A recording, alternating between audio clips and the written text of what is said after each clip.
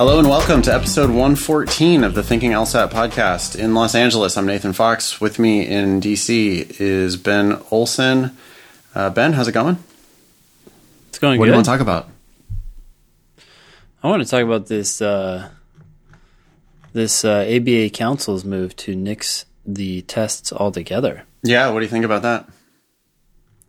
Well, I think it's interesting that this is the email exchange that we were having, that some people resist this because they think it would not help with diversity. But stepping back, what's the context here? The ABA had a meeting, right? And someone proposed the option of getting rid of the rule that would require law schools to use a test to assess those who are applying to law school. Yep. So that would include the LSAT, the GRE, everything could just go out the window. Now, the vote, I can't remember now. It didn't pass, right? Yeah, I guess it was a proposal that didn't make it. Mm-hmm. Yeah. Well, anyways, I thought the fact that they're talking about it, right? It's always been a requirement of ABA accreditation that a law school use some admission test. Yep. Which has always defaulted to the LSAT. Yes. Except for now, law schools are starting to accept also the GRE. And then, now the ABA is talking about just getting rid of that requirement. That's not to say schools can't use an admission test. Oh, certainly. Yeah. I think this is actually something that's interesting. I think that people should be aware of and maybe get used to, since this is the whole legal world that they're jumping into. The rule actually says that schools have to use a, quote, valid and reliable test. Okay. And some of the debate has been around what is considered valid and reliable, right? Like, do the law schools get to decide what is valid and reliable, or does LSAC no, not LSAC, sorry, the ABA get to decide what is valid and reliable? And right now, I guess it's on the law schools, which is why some law schools are debating whether or not to accept the GRE, because they're trying to decide whether it is a valid and reliable test for deciding someone's success in law school, right? And some schools have said, yes, we do consider the GRE a valid and reliable test, whereas other schools have said, no, we haven't gone through that process to decide whether it's valid and reliable, and maybe we don't think it ever will be, so we're not even going to go down that road. And what the ABA is debating now is whether we should get rid of that requirement that they have this, quote, valid and reliable test. So they never had this requirement that you had to use the LSAT. It's just that everybody considered the LSAT valid and reliable, right?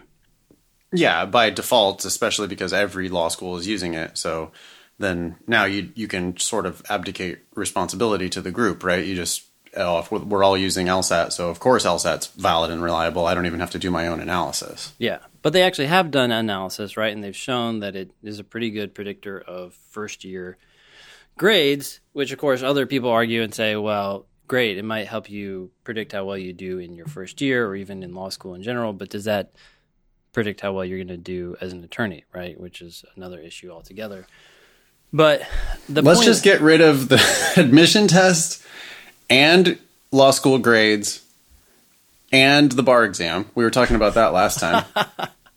So we'll just get rid of all those things. Yeah. And good luck. Well, get rid of law school entirely. Yeah. And get rid of the legal profession. Let's just nuke the whole thing. Everybody will be happier. There are some problems. Nuke it. Oh. We can't do that? Why not? We can do whatever we want. It's democracy, right? Yeah. So here's what I thought was interesting. And I do think this argument is valid and probably a little blunt. So this person who is with the Council on Legal Education Opportunity, the CLEO, says that getting rid of this test requirement, in essence, getting rid of the LSAT, would be bad for minorities. And this is what this person says. Today's student with his or her sense of entitlement will not realistically... Is that really? That's insulting, isn't it? It is insulting, but I think it's true. Okay. Right? Yeah, like, all right. Yeah. How many people out there are like, I am going to be the next whatever, next astronaut, next Elon Musk, next Barack Obama. I am that person. So the fact that I'm not getting into law school is not a reflection on me. It's a reflection on whatever, right? The system is broken if I'm not immediately admitted to Harvard. Yeah. So I'm definitely not saying that's true of everyone, but I think it's just true of people in general, and maybe it's becoming more of a problem. I don't know. But in any case, this person goes on to say, today's student with his or her sense of entitlement will not realistically assess his or her potential for completing law school and passing the bar. And this person is the director of the pre-law program at CLEO. Because the entire U.S. educational system is still full of disparities and much of our educational system today is still separate but unequal, this approach will not increase diversity. I feel like this is somewhat... I'm having a hard time following that argument. I buy into it in the sense that I feel like this is repeating what Professor... who was that guy that we... talked about way back in the beginning of the show. I forgot that professor's name, but Johnson. I think it's Alexander Johnson. Is that right? Sounds right. Yeah. Basically, he was saying that a lot of minority applicants overshoot. Right? They hear that they can get into law schools with lower LSAT scores, and so because the law schools want them, which is true, they need this diversity. And so then, let's say they score a 155, but then they shoot for a school that has a 165 as the 25th percentile. And he's saying they're not getting in because they're overshooting. They're expecting too much. And I feel like this is what this individual is kind of alluding to. A lot of people should be protected from going to law school by the LSAT. It's basically saying, hey, if you can't do very well on this test, then maybe it's not smart to go to law school and essentially get in debt and not pass the bar. Well, I 100% agree with that. I mean, that argument I completely follow. I think the LSAT is there. I think the LSAT is your friend. You need to decide that the LSAT is your friend. And that if you can't get a 150 on the LSAT, it's a really clear indication that you shouldn't go to law school. And it's for your benefit because it's going to protect you from being ripped off by the law schools. Mm-hmm. So that I agree with 100%. Yeah, and if you think about the history of the LSAT, the whole idea behind it was to open up opportunities to people who didn't have access to traditionally respected schools, right? Like you're coming from some random place, at least back then, out in California. I see. And the test gives you an opportunity to demonstrate that you have the chops to do it. So you didn't go to Harvard undergrad and your grandpa didn't found a law firm or donate to the endowment or whatever of Harvard Law School. Yes. But you're coming from Podunk U, and nonetheless, you can crush the LSAT, so then that shows what you're capable of. That's the argument, yeah. Sure. So, in any case, interesting stuff afloat, obviously, in the legal world. I think everyone's just reeling, right, from the pain of a declining industry, and they're trying to find ways to solve the problem. Yeah. It's funny because, I mean, even if the ABA got rid of this requirement, I don't think schools are going to be in a super hurry to stop using an admission test. Yeah. The nice thing about an admission test is that it gives them I mean, the reason why they lean on the admission test so heavily is because it gives them one number that they can use to then compare all of their applicants. Because if they're not going to use the LSAT, then what are they going to use? Mm-hmm. And it's much more difficult to be comparing different undergraduate experiences. Mm-hmm. Mm-hmm. You know, you've got an entirely different school, an entirely different major. One of the applicants was in school last year, and the other applicant was in school 10 years ago. Mm-hmm. Mm-hmm. And now you're trying to compare those two students based on their transcripts. It's like, what? You know, that's really difficult. Meanwhile, you can just say, no, you have to have an LSAT score within the last 3 years or 5 years. Yeah. And now I get to compare that one number. Because, I mean, the other thing is law schools, even though they have been required to use an admission test, mm-hmm. they haven't been required to use that admission test as the number one factor in their admissions. Mm-hmm. Mm-hmm. But nonetheless, they have. Yeah. So getting rid of this requirement that they use the LSAT or that they use an admission test could end up having no practical effect, because the truth is they want to use an admission test. Yeah, you know, as you were talking about that, I was thinking, who wants to use this and who doesn't want to use this? It seems like legit law schools would want to use it because they're trying to figure out which students will excel in their program, right? Yeah. And the lower ranked law schools that are just trying to get students, get bodies, warm bodies to fill those seats and pay their expenses, they don't want the LSAT, because once you take that away, then you can look at the student body and not really have a good way of assessing whether or not it's filled with good candidates or not so good candidates. And so then they can always say, well, we didn't know. We just tried to do the best we could with what we knew. And it's unfortunate that some of these people are not passing the bar and some of these people are totally screwed now. But hey, you know, we gave them a shot. Right. The most competitive schools that want the most competitive applicants, they're going to want you to take this admission test so that you can demonstrate to them that you're one of the most competitive applicants. Yeah. Other places are just like, oh, yeah, don't worry about it. Just check off the box. We have to use an admission test, so you do have to take the LSAT. But we're going to admit people with really unconscionably low LSAT scores. Yeah. Because we ultimately just want you to sign your name so that you can borrow $150,000 and give it to us. Yeah. At least right now, because they're forced to use the LSAT, they can't really hide from the fact that their entering numbers are low, you know? They have to publish that data on their 509. Yep. And so then that's a really clear, they can't hide what they're doing. Yeah. Interesting. Okay, well, we're in business for now. For now. Not out of business. Still. We'll get to episode number 120, maybe. Okay, here's an email. It says, "Hi, guys. Thanks for making a great show. Love listening to it. I have a few questions. 1. I'm going to an LSAC admissions forum soon. Do you have any suggested questions to ask the admissions reps?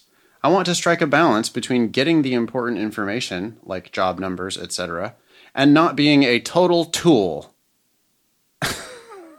So they will think at least moderately highly of me when I apply." Yeah, you don't want to be a total tool when you go talk to these people. That's always a bad idea. Yeah. Okay, I guess want to take that one first, Ben? Yeah, well, so first of all, there's this stepping back and just asking yourself, you know, do you really want to go to this forum? Is it really worth your time? If it's in your backyard and you're not doing anything that Saturday, I think it could be valuable to talk to some of these people, especially if you know what schools you're interested in. You could talk to them. These offices are small, but, you know, there's some dubious value behind some of this. I would definitely say this. If you go to it, you don't need to sign up for all those classes that they offer and be there the whole day. Just go to the schools that you're interested in and talk to the people nicely and try to get to learn a little bit more about the schools that you thought you were interested in, and maybe find out that you're not so interested in them. That's all I would say about that.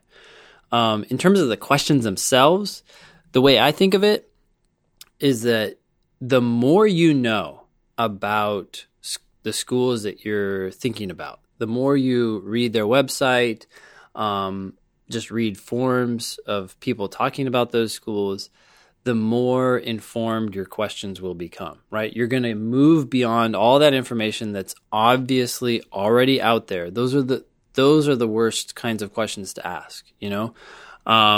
What's your application deadline?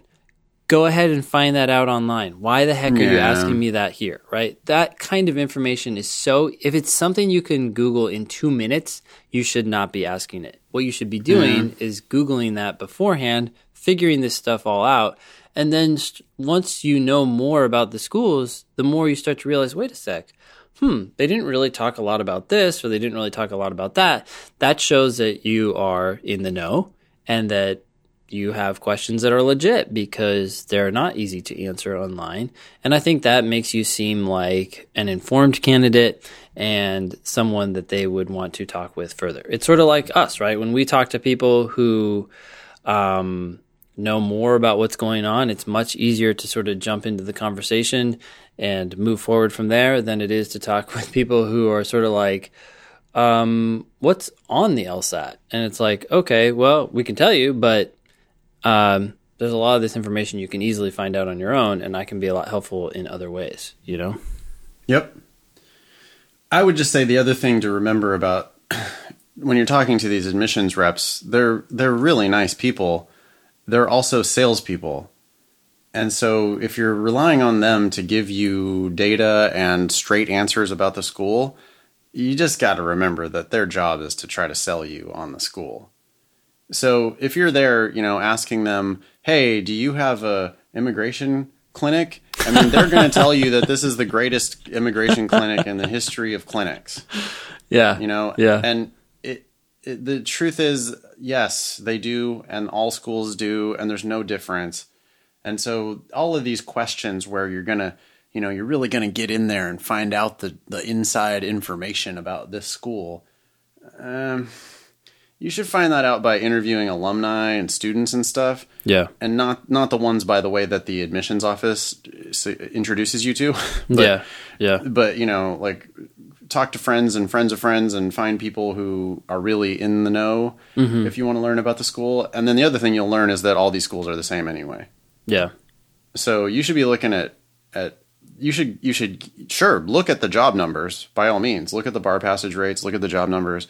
But that's all public data. You don't need to be getting that from the admissions reps. No. Hey, you mentioned the classes that they do at these things. Yeah. So I was having drinks with my kids last Saturday in San Francisco after class. I bought the class a drink, and we were chatting, and one of them was mentioning the forum that they had just been to, I believe, in San Francisco. Mm-hmm. And they went to a presentation that was entitled Financing Legal Education. Mm-hmm. And they apparently at this presentation, they had big PowerPoint and stuff. And one of the slides had a stoplight on it. And it was talking about the different types of financing that you could get. Okay. And it had credit card debt, red light. Oh, bad. My goodness. Don't do it. Bad. Credit card debt, bad. And then it had car loan, red, bad. Don't do it. Bad debt, bad debt. And then eventually... Yeah. Student debt.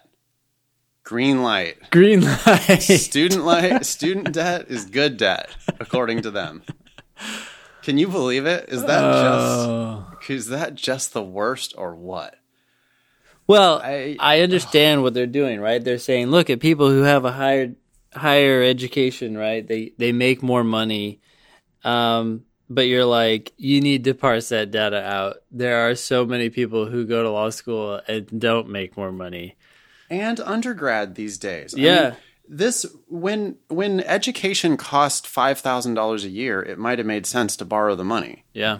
But when education is costing $50,000 a year, that is not good. There's no such thing as good debt anyway. That's not good debt. That might be, it might be acceptable in certain circumstances, debt, but you would prefer to have zero debt than having debt, no matter how allegedly good that debt may be. So the fact that I just can't fucking believe it. I don't know how they sleep at night. They're in there with a bunch of naive, really earnest, naive kids. Entitled. And they're telling them green light. Just, don't even worry about it. Go. Pedal to the metal. just go. Gun it. Green light. Absolutely. Just go ahead and think about what's happening. These are the people who are going to get that money. Yeah. Yeah. They're not borrowing the money. You're borrowing the money and giving it to them, and they're never going to give it back to you. Yeah. And they're there telling you, oh, absolutely, green light. Yeah, go ahead and do that. Yeah. It makes me sick. I just don't. Oh God. Please, people, please don't pay for law school. Please cut the money off of this awful machine. Just stop it. Ugh. Anyway, where were we? Number 2. I am taking the December LSAT with the intention of enrolling for next fall, but I'm prepared to hold off a cycle if the score isn't where it needs to be. If that's the case, I may decide to take a course. If I take one of your online courses, what sorts of support is included with that? Also, if I took your class, would you be willing to take a look at my personal statement? I don't have very many people around who know much about them. Personal statements, that is. Thanks for the help, Bill. Yeah. I think both of us offer loads of email support, and you can also call us, I'm assuming. Is that true for you, Nathan? I mean, I have published my cell phone number in every one of my books I've ever written, and it's all over my website, and so everybody in the world has my cell phone number. So, and I answer my phone. So, yeah. If you keep calling me and you're annoying me, I'll tell you, hey, put that in an email, please, and get it into my workflow. I say that frequently when people try to call me. I say, hey, I'm busy right now, but can you put it in an email and I'll get back to you. Mm-hmm. I also use the interactivity of the platform I use to host my video course, my online course. I like it when people just use the interactive platform because then everybody gets to benefit from the conversation. Yep. Yeah. But people ask questions all the time, and I like it when they do because I feel like it benefits everybody in the course. Everybody in the community gets to participate a little bit in that back and forth. But I mean, and I think you're the same way, Ben. I mean, a good teacher, all we want is questions, right? We want a student who works hard and does the work and then asks questions so that we can help. Yeah. So yeah, I answer questions all the time for people that are in my online class. It's just that it happens in writing and it happens asynchronously. That's the difference between a live class and an online class. Yeah. Is that it happens more online via email.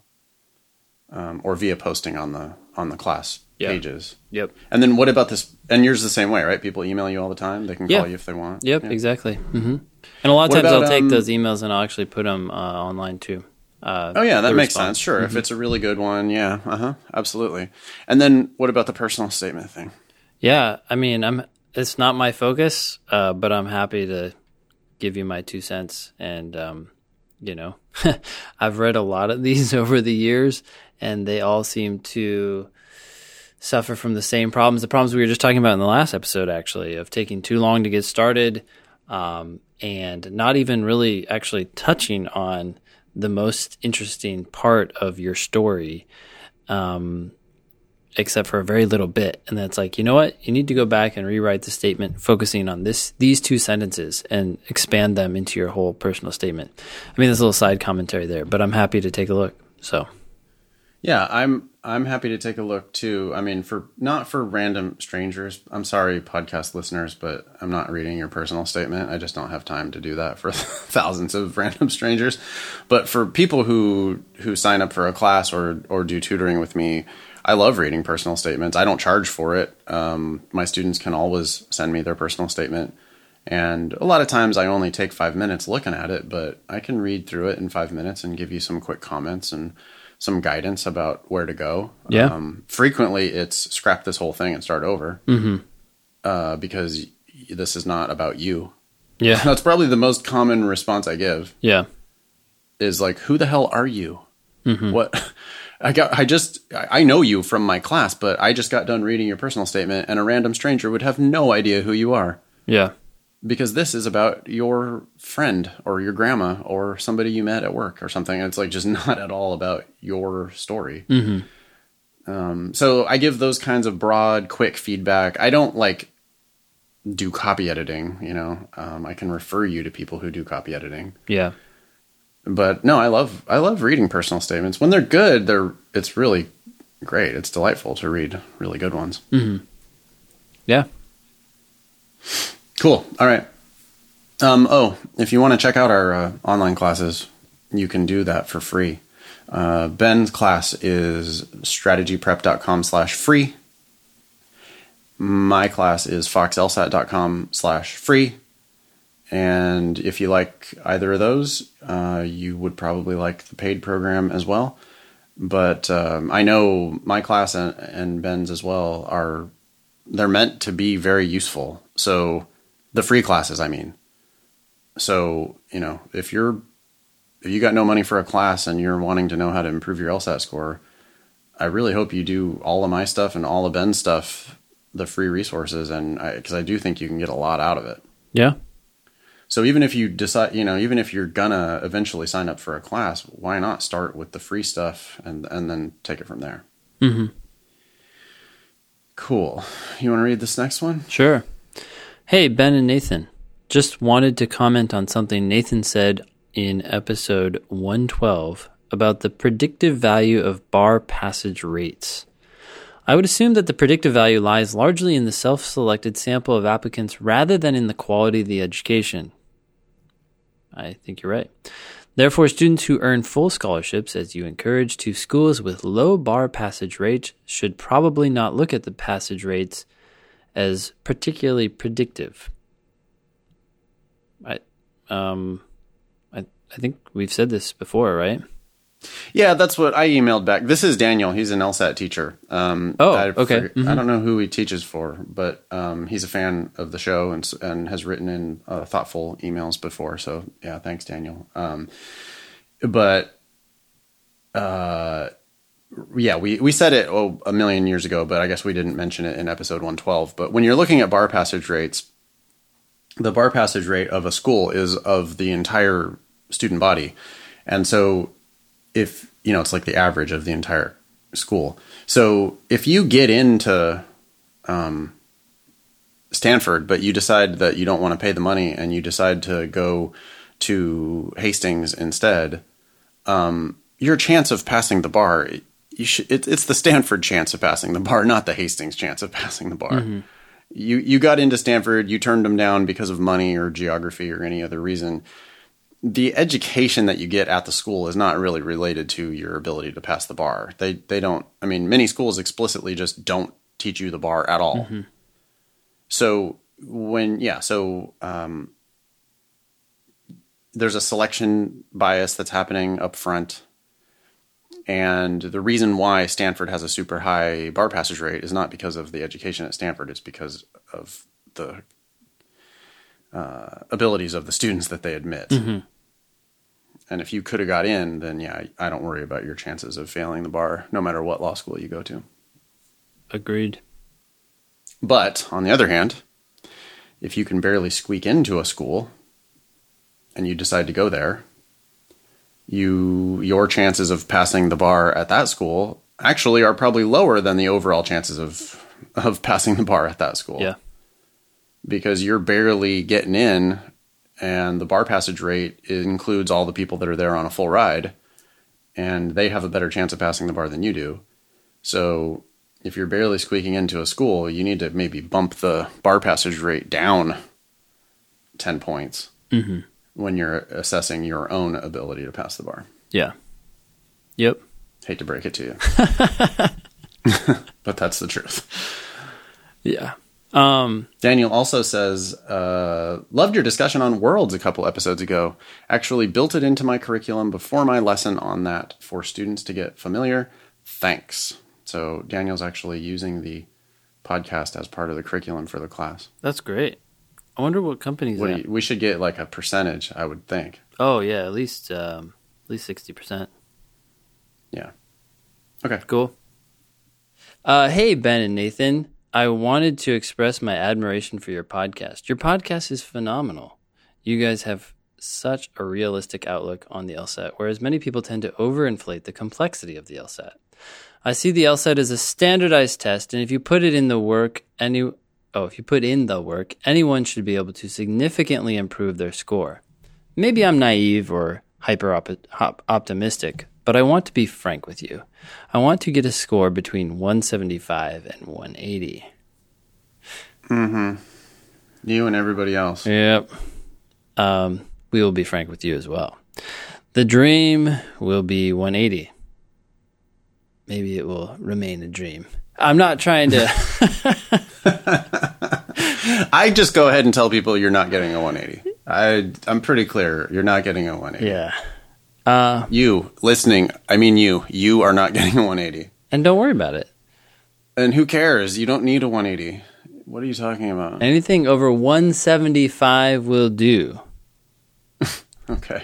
Call me a dreamer, but I will conquer the LSAT. I don't think that the LSAT is easy, but at the same time, I don't think that it's impossible. I'm doing some editing here. You guys have been vital for giving me a realistic outlook on the difficulty of the LSAT. I don't know if we've been realistic enough. We've failed you. We have failed you. There's like 10 typos in this first paragraph, by the way. Yeah. But I guess that's just because he's just casually firing the email at us. But yeah, so this is signed, not Frank. And Frank, which is actually a little ironic since he wanted to be Frank. Yeah. Frank, or not Frank, what was I going to say? Someone else just emailed us, I think it was today or yesterday, and their email was really well written. That's all I can say. It was really well written. The grammar was spot on. The style was good. It was organized, had 3 bullet points, 1, 2, 3, 3 questions, enough information to give the questions context. Sometimes people just ask us questions in a vacuum, and it's a little hard to understand where they're coming from. On other occasions, they give us so much context that you're like, and the point is what? Like, when that person asked us how well did they think they had a chance, and even then it was like roughly speaking, how far do you think I could make progress on this test? I mean, we get that question all the time, and the answer is almost always, look, we don't know. It's hard to say until we start working with you, right? But the reality is, based on that email alone and that person's GPA, which was a 3.8, I was like, I think you're going to do pretty well. It just shows a sharpness of mind that is crucial for the test, right? It doesn't mean that's the end-all be-all, but boy, this first paragraph just is full of mistakes. So anyways. Part of what the test, because part of what the LSAT is testing is detail orientation. Yeah. So, I do not send emails that look like this. No, ever. No. Not even text. I don't even send text like this. I'm weird like that, but yeah, I could be drunk at a bar and I would not send a message that looks like this. I'm not trying to be insulting. That's just the reality is my work product does not look like this ever. Yeah. Not on a first draft, but also not on anything that I would ever hit the send button on. Mm-hmm. So there's differences. There's differences in how focused you are on the details, and the LSAT is going to really reward people who focus on all of every single little detail. Mm-hmm. Looking at a question this morning with a student where people miss it every single time because they misread physiology as psychology. Yeah. Do you know that question, Yeah, Ben? I know which one you're talking Every about. single time. It's in the correct answer. Yep. The correct answer says physiology, but people don't pick it because they think it says psychology, but it doesn't say psychology. It says physiology, and that's why it's right. Yep. And it's like a couple letters, and it just changes everything. And so, yeah, when you send an email that has 10 typos in the first paragraph, that does not make me believe your story that you're going to get a 180. Yeah. Or a 175 for that matter. Mm-hmm. But you don't need that score. There's no, you don't need that. But Yeah. anyway, okay, we're beating the hell out of not Frank. Yeah. Keep listening, Frank. Sorry, Frank. We do love you. Really, we're not trying to crush your dreams. Yeah. I mean, these are all things you can fix too. A little about me. I'm a third-year philosophy student at Cal. My GPA is modest, 3.7. I aspire to go to Stanford or Harvard Law. Anyways, I'm contacting you to get advice on my road to 180. I plan to self-study. I took a diagnostic test without any prior studying, and I got a 163. Sounds really good until you read the next sentence. I was like, damn, maybe we got to eat crow. The test was untimed. Gosh. Okay, so it's not a 163. We have no idea what it is. It's a, who knows? It's a did not qualify. Not a number. Yeah. Doesn't matter. It absolutely doesn't matter. 163 untimed can actually be really, really shitty. I mean, that's not awesome. Yeah. Okay, continuing on. Logic games are my best scored sections, but I also face difficulties with time management. LR section is tricky. I see. We're calling the game sections in the LR section is tricky, but from reviewing my past mistakes, I feel like most of my mistakes stem from not reading closely or not paying attention to the small nuanced details. Frank, you're prophetic. Could have told you that. RC is okay. Shocker. I miss about 5 questions per section. Untimed? I mean, what about timed? Who knows? Don't My know. main problem is time. I just want to know how quickly. It is not. No. It is not. How many times have we said that on the podcast? I don't know. We still get emails about it. I think, to be fair, people are just joining us, I guess. But it is sort of like, not again, not this email. Yeah, your problem is not time. Your problem is accuracy. Yeah. Okay, my main problem is time. I just want to know how to quickly parse through logic games and logical reasoning, answer choices, and immediately know which answers are bad. Ben, as he's reading this, he's correcting 5 typos per paragraph. But anyway, yeah. Yes. Any advice? There's an extra space in that sentence, too. Yeah, I know. Maybe I need to pause.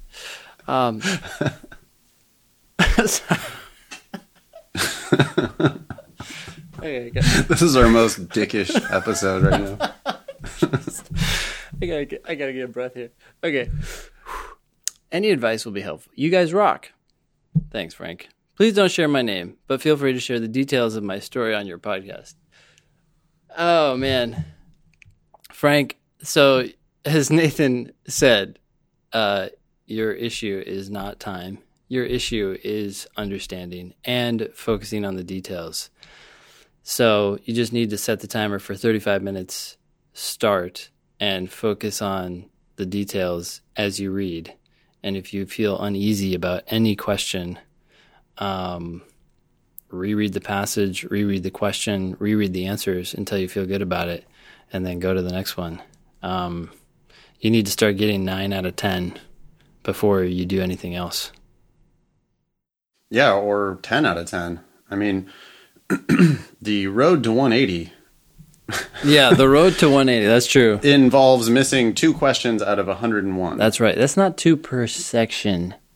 That's a half a No. question per section. Yeah, and it's not missing 5 on the reading comprehension. It's missing like 0 on the reading comprehension. Yep. the people who get 180 just don't miss questions on RC. Yeah. Um, Or games. Like, oh, yeah, or games. Or basically all the reasons. I mean, they don't miss questions.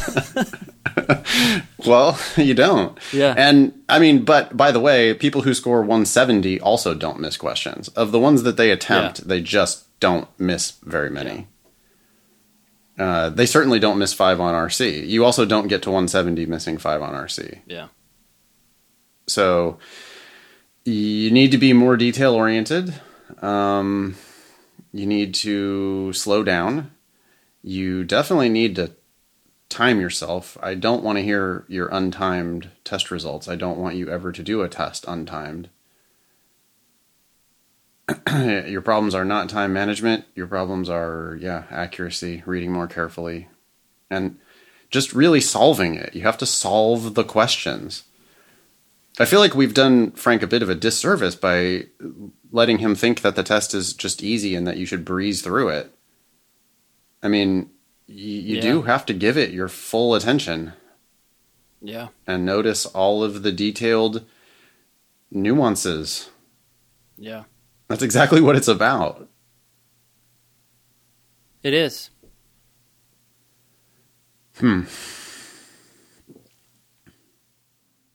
I hope this was helpful, Frank.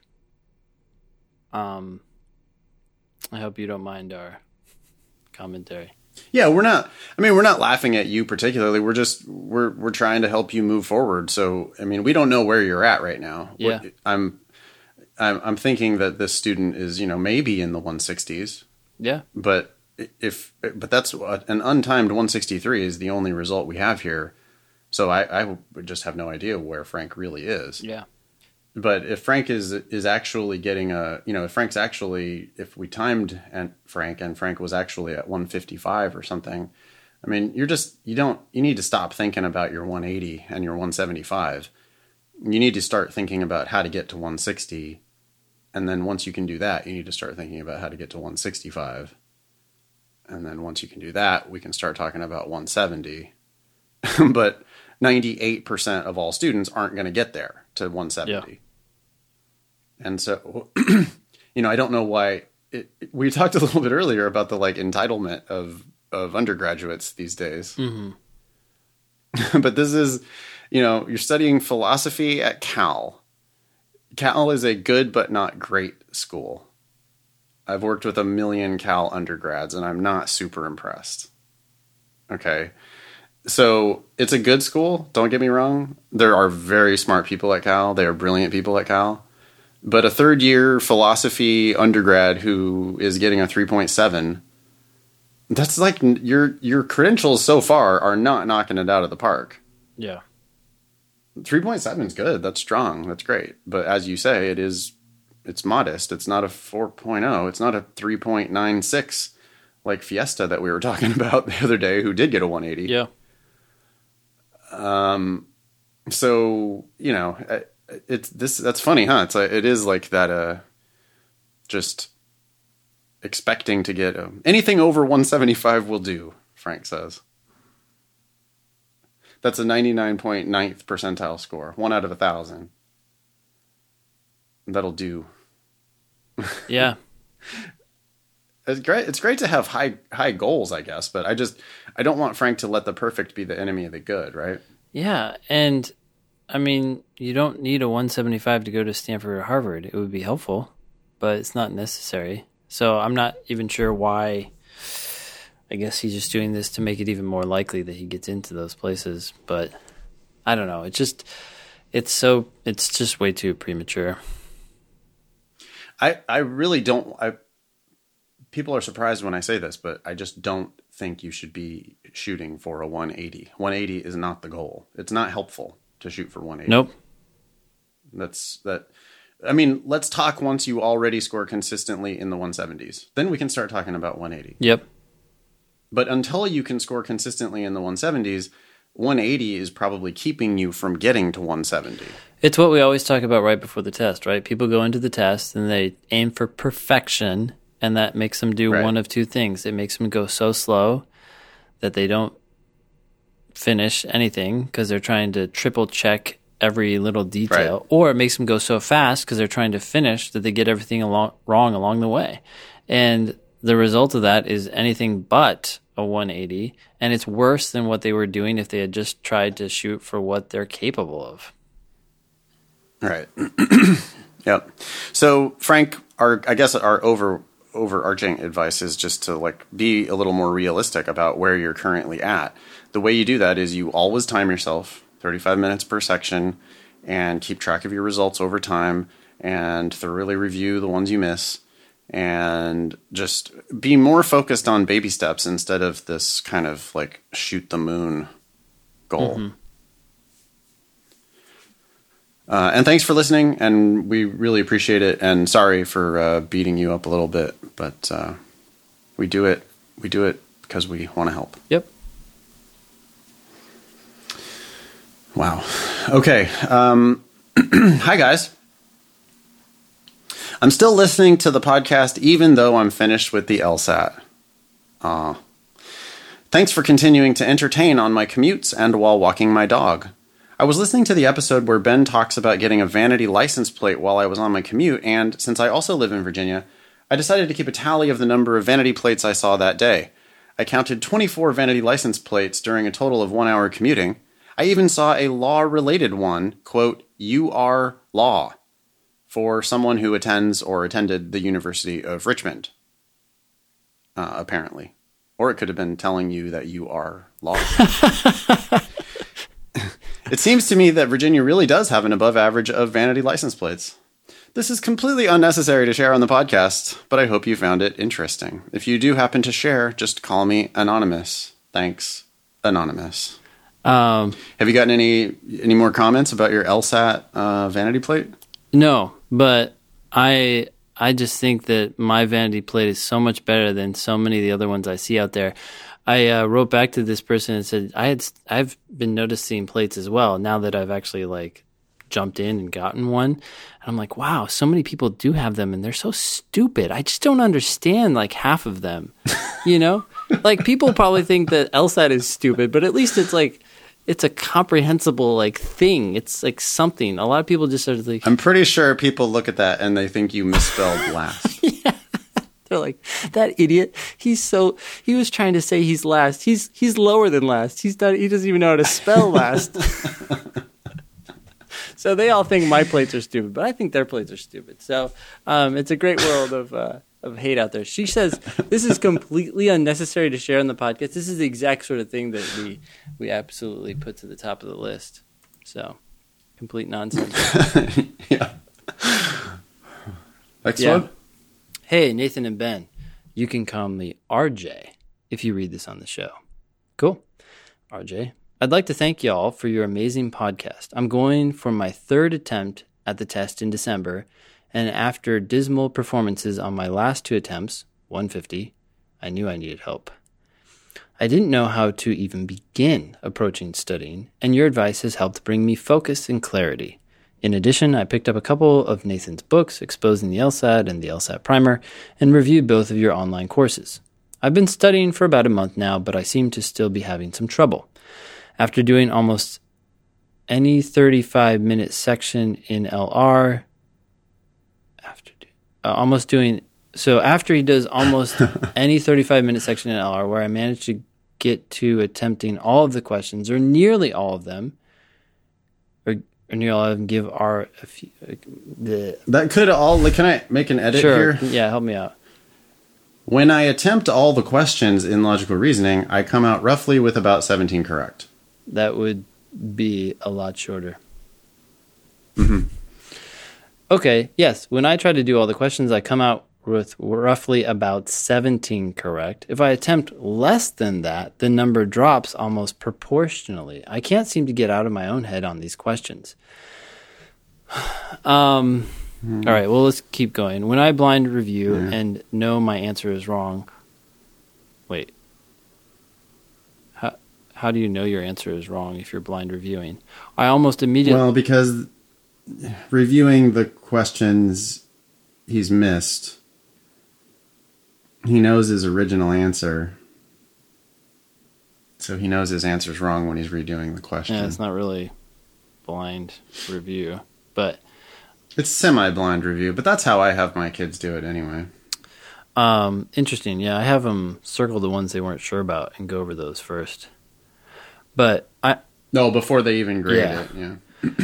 When I blind review and I know my answer is wrong, I almost immediately know what the correct answer is. Yes, welcome to the rest of the LSAT world. Picking up those lost points. I find myself getting frustrated at my lack of ability to recognize the correct answer the first time around. I'm wondering, how long does it usually take for your students to see improvement? Is there something else I should be doing to break myself out of the aforementioned habit? I do 35-minute time sections and then review them as prescribed by I was wondering if he was trying to do some like biblical thing here, like thy. No. The gods. More like, he's going hip hop style. Gotcha. The gods, calling us the gods. Wow, I don't know. Wow. Okay, well, thank you, RJ. That's probably a first for me, but in any case, here's the thing. When you say that when you attempt all the questions and you get roughly 17 or so correct, and then you try to do fewer than that, and that number drops almost proportionally, it means you still don't really understand what's going on. So you need to drop, and just focus on doing well on the ones you get to still, right? Yeah, I also wonder if RJ is counting his guesses when he does less questions. Yeah, how many of those 17 are... wait, what do you mean? You're saying that... Well, he's saying that when he does less questions, his score drops proportionally. I wonder if he's giving himself credit for the random guesses on the ones he doesn't attempt. It sounds like he's not. Because he could just be like, well, I only attempted 20 this time, or I attempted 19 this time, and I only got 16 points. Mm-hmm. So I did worse. But then I'm wondering, well, did you bubble in a bubble for questions 20 through 25? Because if you did, you should have got one of them right on average, which means your score actually wouldn't have dropped in that case. Yeah. So I'm wondering if he's counting his guesses. That's what I'm saying. Yeah. I mean, whether he is or not, though, the most important thing is how many is he getting right of the ones he's attempting, and we don't really know that. If that's staying low, right, it sounds like he's still going too fast. Like maybe instead of attempting 25, he's attempting 20, but he should be attempting 15. Yeah, and he's still worrying so much about the speed. Mm-hmm. Because, really, if you're getting 7, you can get...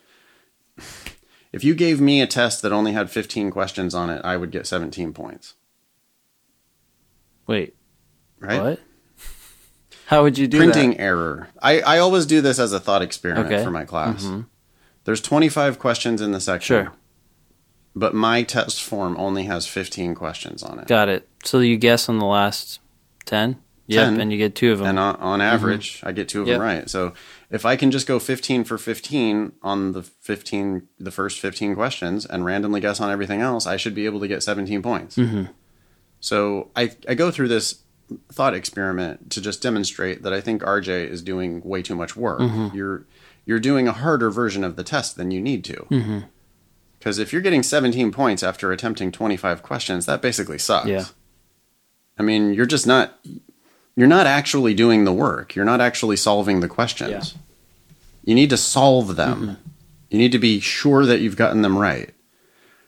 And so it's actually an easier way to get 17 correct is to just only do like 15 out of 15 and then randomly guess on the next 10. Yeah.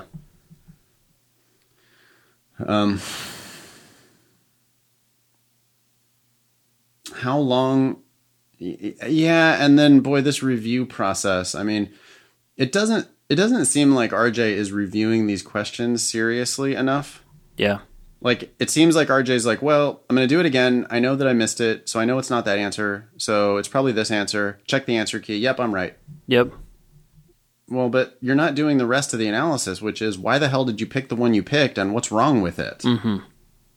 And why didn't you pick the right answer and what's right about that? And how are you going to get that right next time? Mm-hmm. It's not just go back and try to find the answer and then you're done. Yep. You got to dig in a little bit deeper and try to figure out why you made that mistake. Yeah. How long should it take for the students to see improvement? It varies. And I think it really depends on how quickly people recognize the importance of learning a lot of things from a few questions than necessarily doing a ton of questions, right? Like so many people I feel will, like you just said, are going through a ton of questions, but they're not really learning from them. And most of our students are pressed for time. They're working, they get home at night, they don't have that much time to study. But the ones who make the most of that time and make the most progress fast are the ones who maybe don't do that many questions. They only do one section, but they review that section really carefully. So the next time they take a section, they see progress in that section. Or, versus I'm doing sections every day. And I just got an email today from someone who said they were doing 4 sections a day. And I'm like, whoa, like, yeah, you, how can you even have, I mean, you don't have time to review that unless you're jobless, but even like you don't even have the awake time to do all that. Like you're doing the first 2 while you're awake and the last 2 while you're starting to fall asleep. Like I don't even know how that's just possible. Yeah. Yeah, less is more. We appreciate the dedication, but you got to squeeze more value out of the time you're putting in.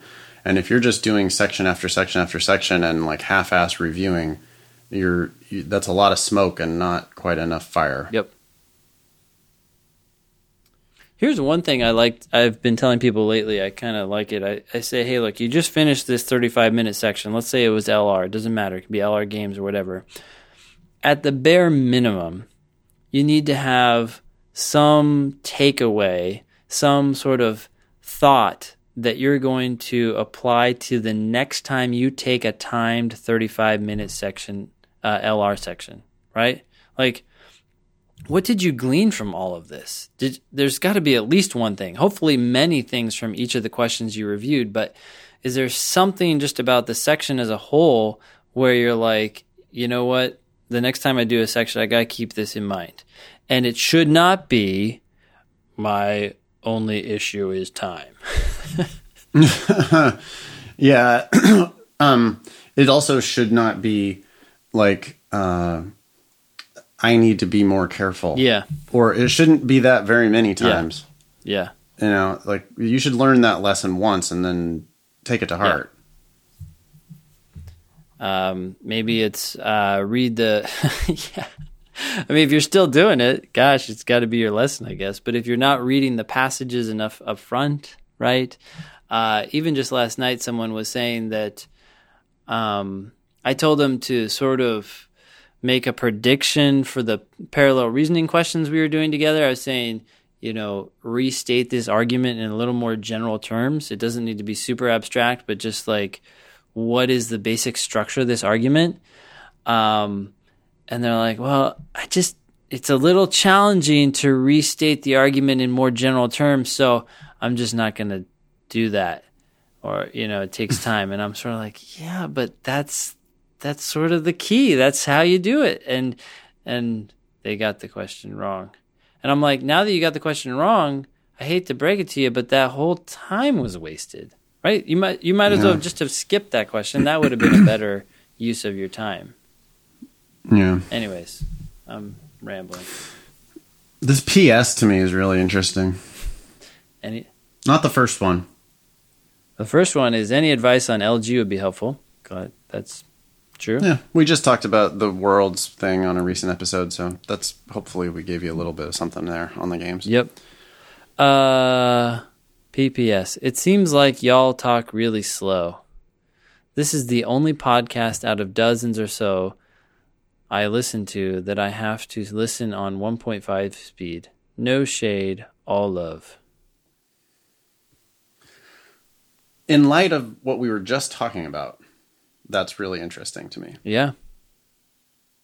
Because, this is a student who is getting 17 out of 25 in a 35-minute section, and then wanting to know how to do better. And seems like, we suspect kind of half-assing on the review. Mm-hmm. And then telling us that it seems like we talk too slow on the podcast, but maybe that's because we are thinking a little more about everything we say. You know what I mean? Like we would, exactly what we were just talking about. This guy's listening to a dozen podcasts. Wow. And blasting through ours on 1.5 speed.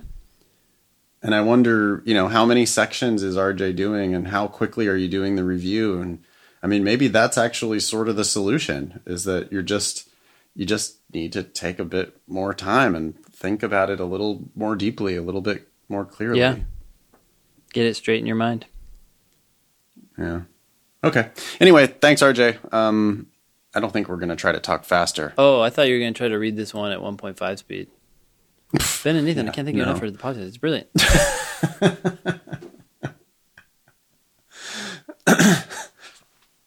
Hey, if you like our bullshitting, you can promote to our subscribe page. You can sign up to our subscribe page, which is thinkinglsat.com/blog/subscribe. If you do that, every time an episode gets published, you will get an email. All right, next. Yeah, really quick. Email. I want to thank everyone for leaving reviews too on iTunes. I noticed that they went up from 110 reviews to 125 since the last time I looked. Nice. So yeah, really appreciate it. Yeah, the audience has been growing, and the more you can do little things like that, just hit the like button. Spread the word with a friend. Tell your buddies at school. Tell your buddies in your terrible Kaplan class you're taking, and grow the army. Yeah, it's better. It gets more fun and more interesting the more people are listening. Yeah. Okay, next email says, "Hey Ben and Nathan." Actually, it doesn't say hey. It just says Ben and Nathan. I can't thank y'all enough for the podcast. It's brilliant. I know Nathan loves to read the compliments people provide in their emails, so I won't overindulge him here. That was sarcasm. In any case, I am incredibly grateful for your advice, study materials, and podcast banter. It's extremely helpful, and I feel lucky to have found it before I begin studying for the LSAT in earnest. I listen to your podcast while walking to class and often laugh because of some joke you've made. Naturally, this invokes confused glances from people walking by, which I find doubly comical. Anyway, here's a short background and a question or two, and I'll be on my way. I go to James Madison University in Virginia and began my academic adventure studying engineering. Long story short, I spent 2 years of my life attempting to force my way through a major that I hated, and as a result managed to earn a dismal 2.5 cumulative GPA. However, I switched to a JMU-specific major called, quote, Integrated Science and Technology before my junior year, and with more intellectual freedom to pursue areas of study that actually interested me, as well as a lot of hard work, I've managed to raise my cumulative GPA to a 3.17. Obviously, I have a positive grade trend, but a 3.17 is still low. After this year, I hope to have raised it to a 3.35, but will my past academic disaster and low GPA derail my chances for significant discounts at schools in the top 6 to 14 range? Yes. Yes, it will. The schools that are ranked 6 to 14 just don't admit very many people with lower than a 3.35. Yeah. And you're a better chance to get in than you are to get money. Mm-hmm. So, if you're a stretch to get in, you're probably not getting money. You could always shoot for a 180. Yeah. So, by the way, are you reading like 1.25 speed or something? That was fast. That fast? Well, it's a bit of a wall of text, so I was trying to get through you're doing a good job. I'll try to keep pace. Okay, thanks. With regard to the LSAT, I took a cold practice test in June and got a 156. I attempted to study over the summer, but I was working 32 to 38 hours a week and taking 3 classes, which allowed for minimal study time. As a result, I rushed my way through some practice tests and other books erratically for 2 months and failed to make much progress. Rookie mistake. I want to begin an efficient study schedule focused on quality, but I am struggling to achieve this goal. In general, how much would you all recommend studying each day/each week, and how many practice tests per week or month should I aim for? I'm a bit of a masochist when it comes to schoolwork, and I really enjoy the LSAT material. It's fun stuff. I'd love to master the LSAT just for the hell of it, even if I didn't want to go to law school. Thanks so much for your time. I know y'all have a plethora of emails to sift through. Unfortunately, it's your own fault for being so good at what you do. Love the no bullshit style. Keep up the good work. Best, CJ. CJ. P.S. Oh, yeah. I know you guys were joking, but I'm happy to donate $10 for every point over 170 I get if I'm able to improve my score that much. Your counsel has been invaluable. And then there's an addendum about the integrated science and technology thing, but I'm not going to read it because it's boring. Okay. As opposed to, it is unnecessary. Well, it's boring. Nobody goes to JMU. Nobody gives a shit about what exactly this major entails. So, fine. It's got a bunch of science stuff. Whatever. I love it. So, anyways, who cares? A couple comments. Why did you take the test cold in June? It's over, but for anyone out there, don't do that. No, a cold practice test. Oh, a cold practice test. For some reason, I saw the cold and the test in the June. You got to read every word. Reading every word. Not just some of the words. Every word. I'm sorry, CJ. Falsely accused. Okay, anyways. Here's a simple answer to your month schedule. You spend 1 to 1.5 hours a day, 4 days a week at night after work. And then you spend Saturday taking a full-length test. So on those weeknights, you're doing one-time section, 35 minutes, you're reviewing it. That's going to take you anywhere from an hour to an hour and a half. If you finish that within an hour and you still have a little juice in you, do some targeted challenges on whatever it is you want to target. That's 1 hour about per night for 4 nights. That's 4 hours. And that's one test because those 4 nights will be 4 sections. That's 1 full test during the week. Then on Saturday, you take a test. That's 1 more test. So that's 2 tests a week. And you review that test on Saturday/Sunday, and then the week starts again. That gives you 1 day off every week at least, sometimes 2. And so that means you won't get burned out. I think that's a good default schedule. That adds up to about 8 tests a month, and seems like a reasonable amount of work. Yeah, I think that's fine. I think an hour a day is roughly the thing. And if you want to do a full test on a Saturday, that's fine. It's definitely not about the raw number of tests. People are always, they're super crazy about how many hours should I spend and how many tests should I do? Yeah.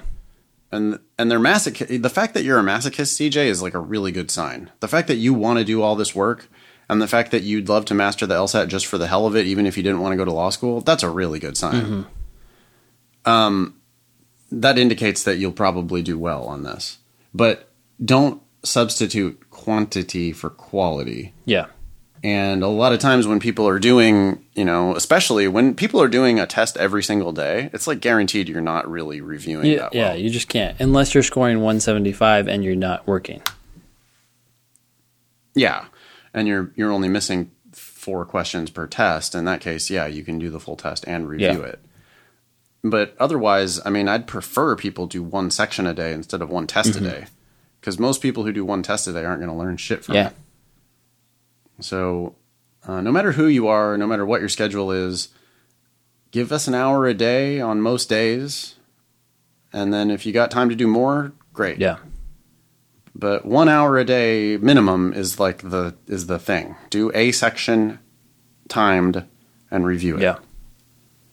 That's the thing. And start now and just chip away at it. And I can't tell you whether you'll be ready in time for December test or June test or whatever. I don't know when you'll be ready. But I do know that you'll be making forward progress. Yeah. So that's really what we're looking for, is just like get going, chip away at it, take as long as you need, but start with your 1 hour a day. Yeah.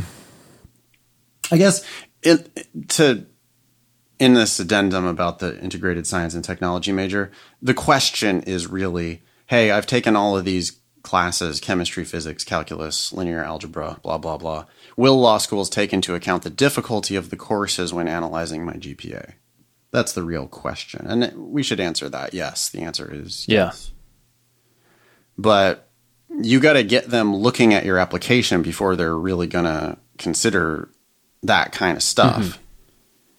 And the way we get them looking at our application, Ben? The easiest way to get them to look at our application? Our LSAT score. Our LSAT score, yeah. Because if you show them a 170 something, mm-hmm. they're going to be like, their ears are going to perk up. You know? They're going to see 170 anything, by the way. Mm-hmm. Right? So if you apply with a 171 and your cumulative 3.35. Yep. And you write an addendum that points out all of these linear algebra differential equation stuff that you took. Yep. Then they're going to go, oh, you know, what are we getting? Are we getting a 3.35 or are we getting a 171? Yeah. And they're going to look at that 171 and they're going to go, oh shit, this is a 3.35, but it's somebody who took a whole bunch of science classes. Yeah. Oh boy. And then they start to think that, you know, they're getting you for like a discount, basically. They're going to start to think that you're the diamond in the rough. Yep. But if you're trying to tell that story with a 160, then it's just not going to fly. Yeah. They're not going to get that deep into your application to notice that you took linear algebra if you're applying with a 160. I mean, especially not at the type of schools you're talking about. The analogy that I always give is that if you're trying to focus on those things that are going to help your application the most at this point, focusing on the difficulty of your classes or a GPA that's already set in stone is like a red light. No go. Don't go down that road. If you want to focus on your internships, that's a red light. Don't focus on it. The green light is your LSAT score.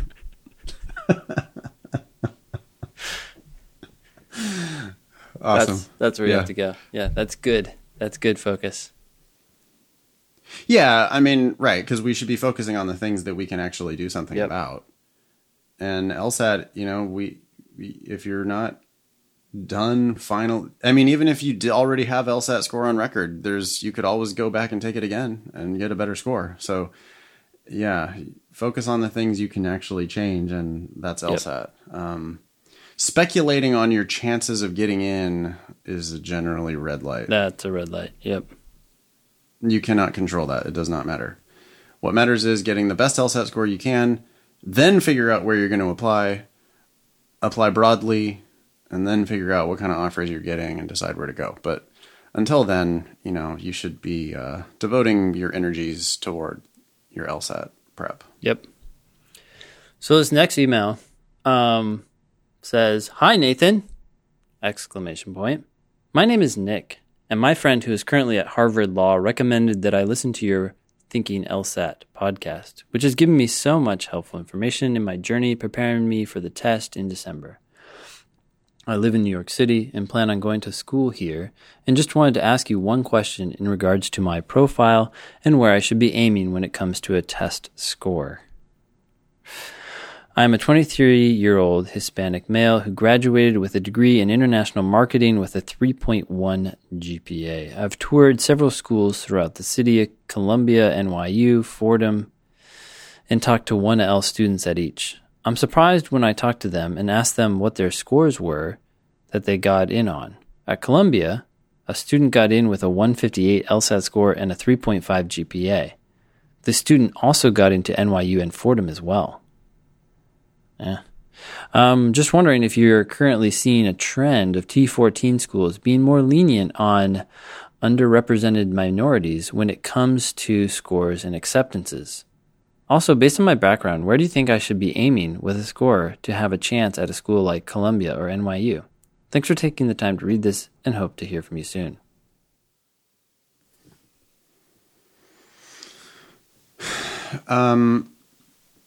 So yeah, thanks, Nick. I don't know about a trend, but schools, and not just top 14, but all the schools allow slightly lower scores for underrepresented minorities because they want to get those minorities represented in their class, and there aren't as many underrepresented minorities available with any given score. So they have to sort of dip down in score in order to make the class not be 100% white and Asian. Yeah. I'm not that interested in speculating about what kind of a score you need. People are like, do you even advise people to have a target score? What's the point? No, because it's always do the best you can do. And then if you're dead set on some school and that's not going to be good enough to get you into that school, then take it again. I don't. Yeah.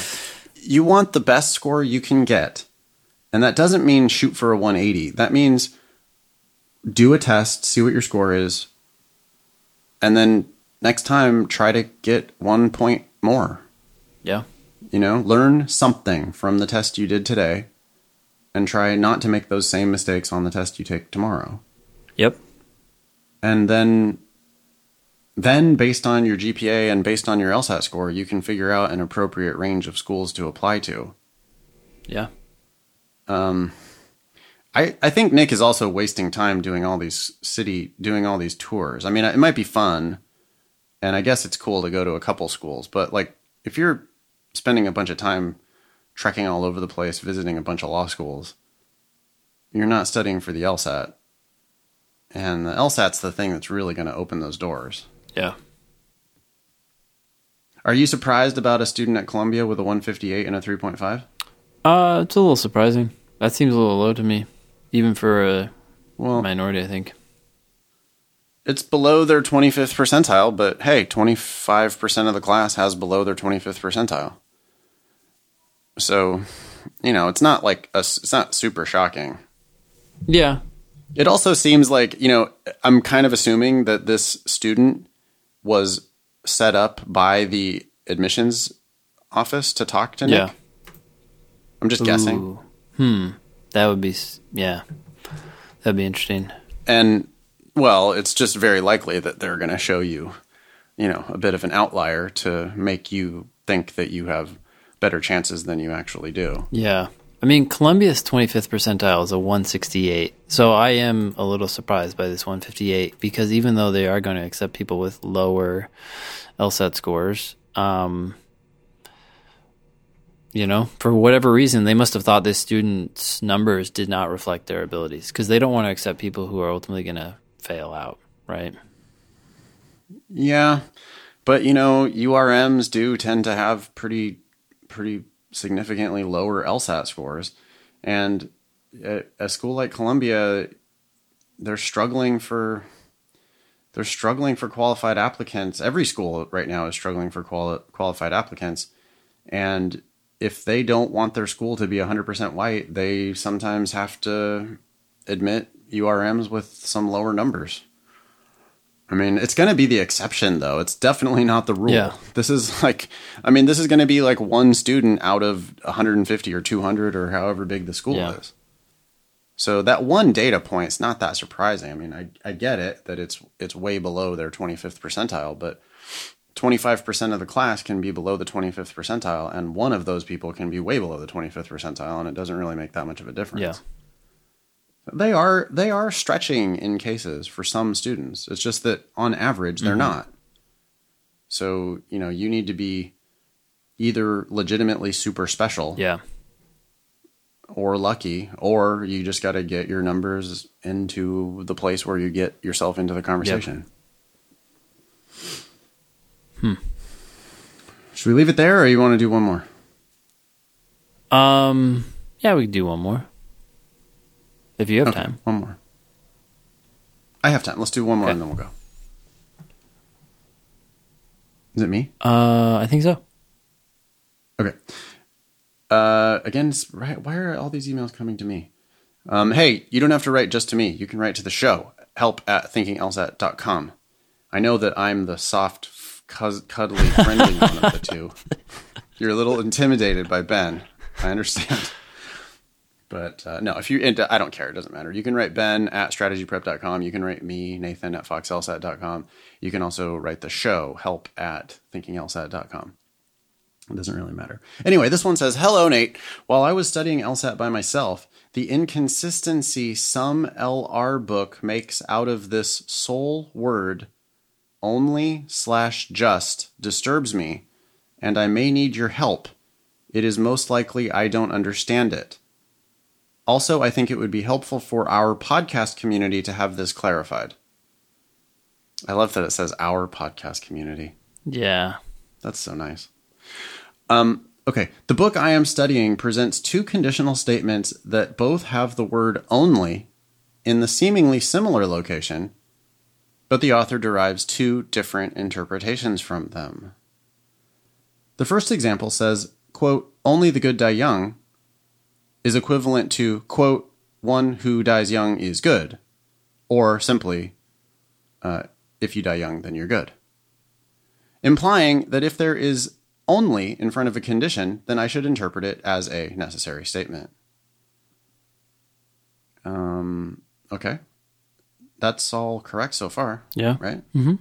And the way I teach only is only introduces a necessary condition. Is that how you teach it? Yeah, exactly. Okay. It's like only is saying, hey, hello, I would like you to meet my friend. Yep. The necessary condition. And then Only introduces a necessary condition. And then the exception is the only. And maybe that's what's going to happen. Yeah. However, the inconsistency occurs on the next page. The only people who water ski are those who can't swim. And the book says it is water ski, if water ski, then swim, not vice versa. Then the chapter ends with saying, the more comfortable you get with the word only, the better off you will be. And it was the most uncomfortable chapter by far. This is perhaps, English is my second language. I couldn't detect the subtle difference between the two onlys. Thanks for your podcast. I've been an ardent listener since it first came out. JP. Yeah, that's right. The only introduces a sufficient condition? That's exactly right. So only by itself, only when, only if. Pretty much anytime you see only, it's going to be introducing the necessary condition or the then clause, which is exactly what happened in the first example here. But the only is, fortunately, the only exception to that rule, and it introduces the if clause or the sufficient condition. So when you have the in front of the word only, it's if. Otherwise, it's then. Let me do an example for myself. Sure. Because I've never actually even thought about this issue. But you can only be in Los Angeles if you're in California. You can only be in Los Angeles if you're in California. Oh, that's actually the same thing, though, huh? That's more like saying the only.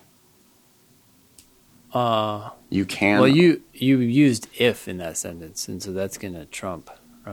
Oh, if you're in... I see what I did. Oh, okay. Okay. Only those who are in California are in Los Angeles. Yeah. So their only is introducing the necessary condition. Yes, exactly. But if it said the only people in Los Angeles are those in California, so now the only is introducing a sufficient condition, which is Los Angeles. Okay, yeah, I get it. It's a tricky issue. Yes, you do need to practice. I don't know what to say. Only introduces a necessary condition. The only introduces the sufficient condition. That's how you teach it. Yeah, and I think what's more important here in all of this discussion is that most most people get tripped up on the phrase only if. I think that's the one that's most important, right?